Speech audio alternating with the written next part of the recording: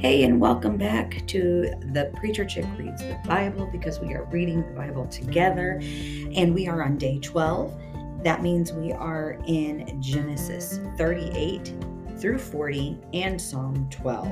Now, before we dive in, I want to take a moment because we're kind of taking a hard and fast left turn, so to speak, from the narrative of Joseph's life and what's happening to him. In chapter 38, there's this, on the surface, an abrupt,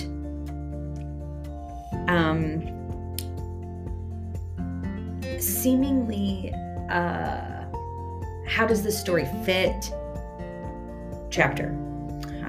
It's Judah and Tamar.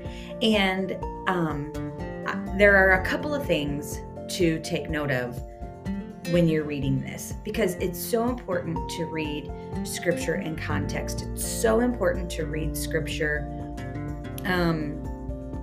as not just, oh, this is a book I'm going to sit down and read, but as this is the living word of God, and it's meant to direct my life. It's meant to impart something to me. It's meant to lead me and guide me. And so I went back to my commentaries in my Bibles. And the two main Bibles that I use, translations, versions, whatever you want to call it, I use the Fire Bible, which is NIV, and I'm using a CSB, which is a Christian Standard Bible, that it has commentary by Dr. Tony Evans. And here's the thing that both of them mention is that this seemingly abrupt interruption in Joseph's life story with the story of Judah and Tamar is to reveal to us just how messed up the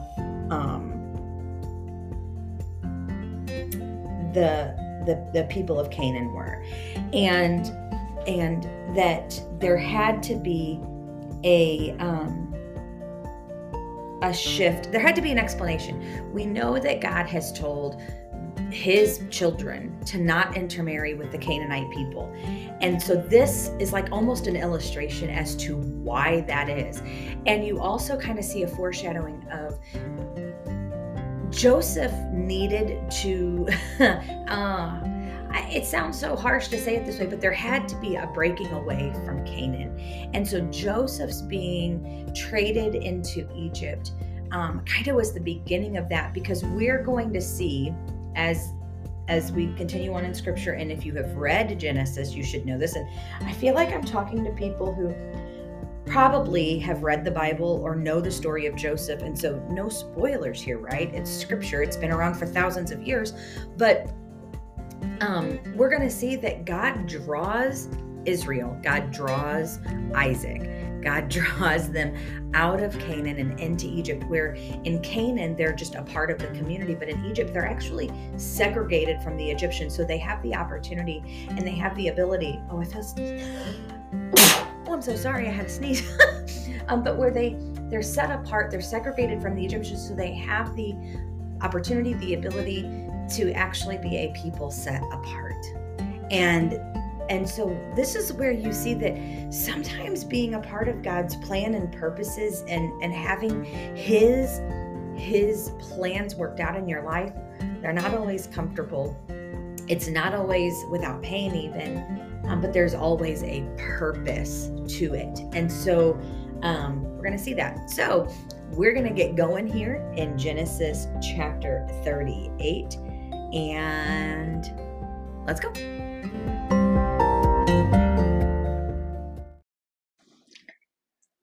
Judah and Tamar. At that time, Judah left his brothers and settled near Adullamite named Hira. There Judah saw the daughter of a Canaanite named Shua. He took her as a wife and slept with her. She conceived and gave birth to a son, and he named him She conceived again and gave birth to a son and named him Onan. She gave birth to another son and named him Shelah. It was at Kezib that she gave birth to him. Judah got a wife for his firstborn, and her name was Tamar. Now Judah's firstborn, was evil in the Lord's sight, and the Lord put him to death. Then Judah said to Onan, "Sleep with your brother's wife, perform your duty as her brother-in-law, and produce offspring for your brother." Okay, pausing here in this for a moment. The ways of things back then are so anti-cultural, anti-natural to our way of living today that it's really hard to wrap our head around the concept of all of this. But at that time, the family line, the generational lines, the keeping legacies and heritages together was so important to the people. And that's why we're seeing what we see here. Okay, continuing on in verse 9. But Onan knew that the offspring would not be his, so whenever he slept with his brother's wife, he released his semen on the ground so that he would not produce offspring for his brother. What he did was evil in the Lord's sight, so he put him to death also. Then Judah said to his daughter-in-law Tamar, remain a widow in your father's house until my son Shelah grows up, for he thought he might die too like his brothers. So Tamar went to live in her father's house. After a long time, Judah's wife, the daughter of Shua, died. When Judah had finished mourning, he and his friend Hira the Adulamite went up to Timnah to his sheep shearers. Tamar was told, your father-in-law is going up to Timnah to shear his sheep. So she took off her widow's clothes, veiled her face, covered herself, and sat at the entrance of Enaim, which is on the way to Timnah. For she thought, for she saw that though Shelah had grown up, she had not been given to him as a wife. And when Judah saw her, he thought she was a prostitute, for she had covered her face. He went over to her and said, come, let me sleep with you, for he did not know that she was his daughter-in-law. She said, what will you give me for sleeping with me? I will send you a young goat from my flock, he replied. But she said, only if you leave something with me until you send it. What should I give you? He asked. She answered, your signet ring, your cord, and the staff in your hand. So he gave them to her and slept with her, and she became pregnant by him. She got up and left, then removed her veil and put her widow's clothes back on. When Judah sent the young goat by his friend the Adulamite in order to get the items he had left with the woman, he could not find her. He asked the men of the place, where is the cult prostitute who was beside the road at Enaim? There had been no cult prostitute here, they answered. So the Adulamite returned to Judah, saying, I couldn't find her, and besides, the men of the place said there had been no prostitute here. Judah replied, let her keep the items for herself, otherwise we will become a laughing stock. After all, I did send this young goat, but you couldn't find her. About 3 months later, Judah was told, your daughter-in-law Tamar has been acting like a prostitute, and now she's pregnant. Bring her out, Judah said, and let her be burned to death. As she was being brought out, she sent her father-in-law this message, I am pregnant by the man to whom these items belong. And she added, examine them. Whose signet ring, cord, and staff are these?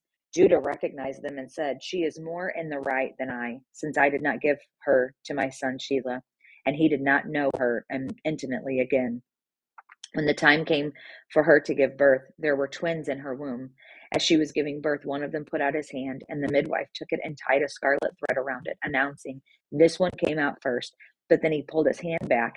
Out came his brother, and she said, what a breakout you have made for yourself. So he was named Perez.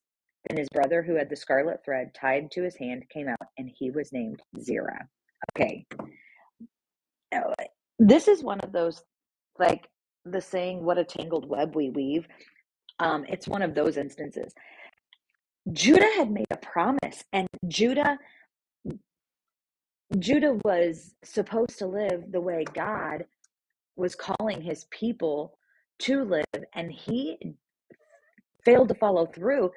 Tamar, many would look at her and go, what a horrible woman, what happens? But no, she actually was shrewd. She was, yes, a little cunning, but all of those things were to bring about what should have happened according to their rituals and their laws and their tradition that Judah failed to follow through on.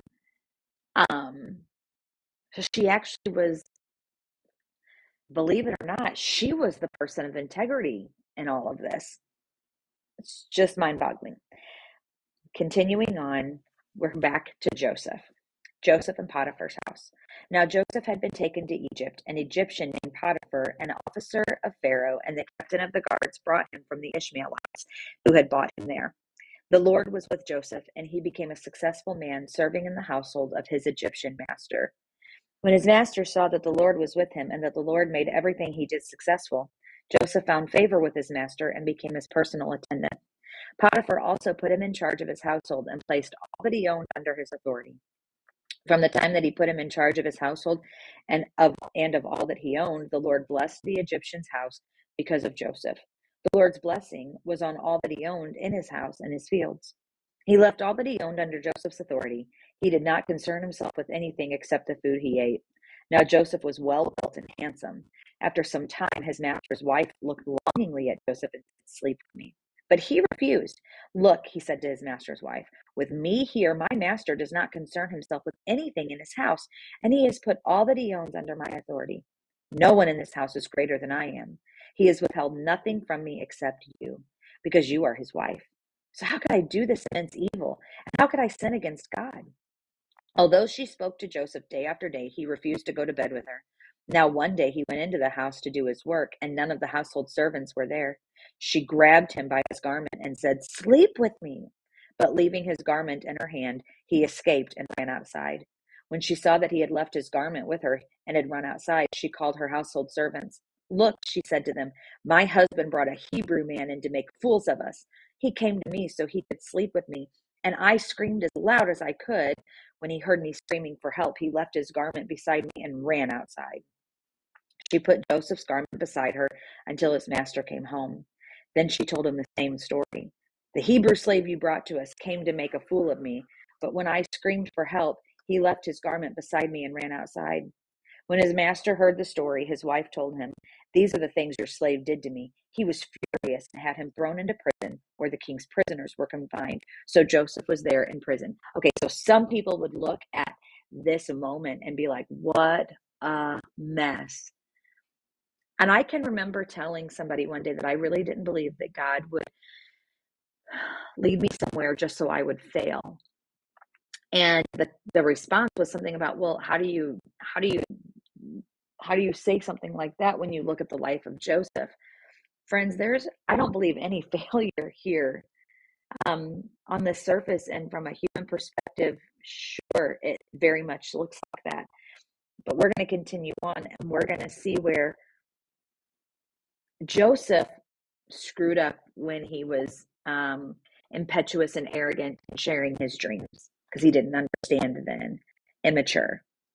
But he's growing, and the things that are happening to him are not necessarily results of negative choices he's making, but are all a part of positioning him and preparing God's people for what God has for them. So, continuing on in verse 21, Joseph in prison. But the Lord was with Joseph and extended kindness to him. He granted him favor with the prison warden. The warden put all the prisoners who were in the prison under Joseph's authority, and he was responsible for everything that was done there. The warden did not bother with anything under Joseph's authority because the Lord was with him, and the Lord made everything that he did successful. You can be where you feel like doesn't make sense, but if it's where God wants you, he is faithful to show you favor, and he is faithful to bring success from the situation, even when it doesn't seem to make sense. Oh, friends, this brings so much hope. This brings so much comfort and peace.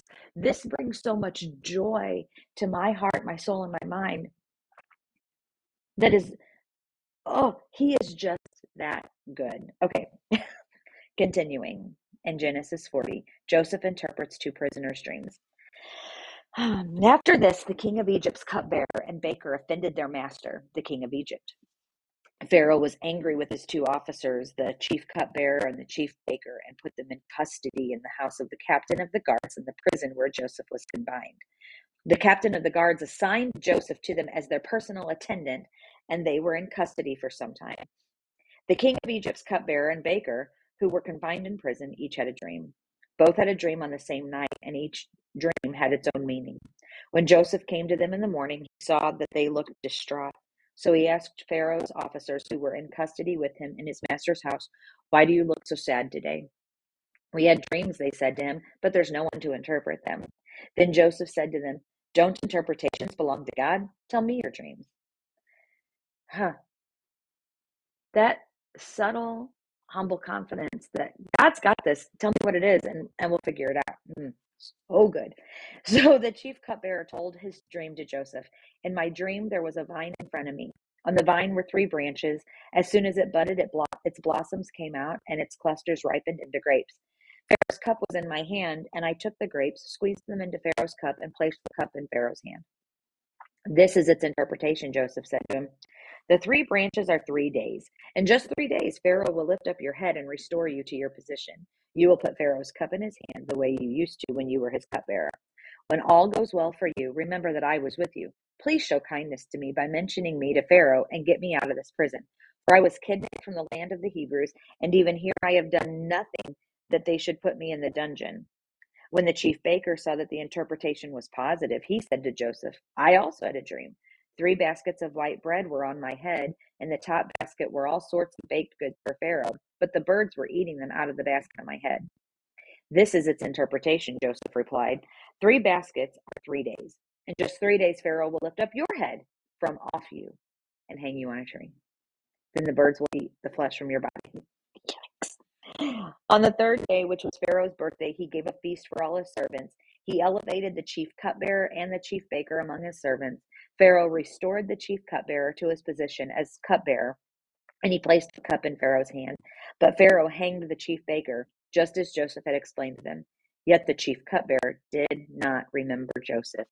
He forgot him. Oh, man.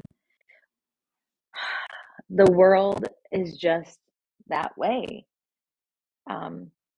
But can we look at this and say it was the chief cupbearer who forgot him, not God? God did not forget Joseph. Psalm 12. Help, Lord, for no faithful one remains. The loyal have disappeared from the human race. They lie to one another. They speak with flattering lips and deceptive hearts. May the Lord cut off all flattering lips and the tongue that speaks boastfully. They say, through our tongues we have power. Our lips are our own. Who can be our master? Because of the devastation of the needy and the groaning of the poor, I will now rise up, says the Lord. I will provide safety for the one who longs for it. The words of the Lord are pure words, like silver refined in an earthen furnace, purified 7 times. You, Lord, will guard us. You will protect us from this generation forever. The wicked prowl all around, and what is worthless is exalted by the human race. Man, there's a lot in there, so much that we can unpack. Here's what I see in the life of Joseph, and we've got so much more to read, as you know. What we see in Joseph's life, it's God's faithfulness to bring to completion the promise he has spoken. And there is no attempt of the enemy that can demolish the promises of God, that can destroy the purposes and plans God has in place. There may be things that happen to us that feel like a delay in the process or feel like a detour to the plan. But God's plan is still there. God's plan is still good, and he will bring it back to the way he wants it to be. That's the thing that we see in Joseph's life time and time and time again. I hope you'll come back tomorrow so we can continue in Genesis and continue reading about God's hand on Joseph's life. And until then, have a great day.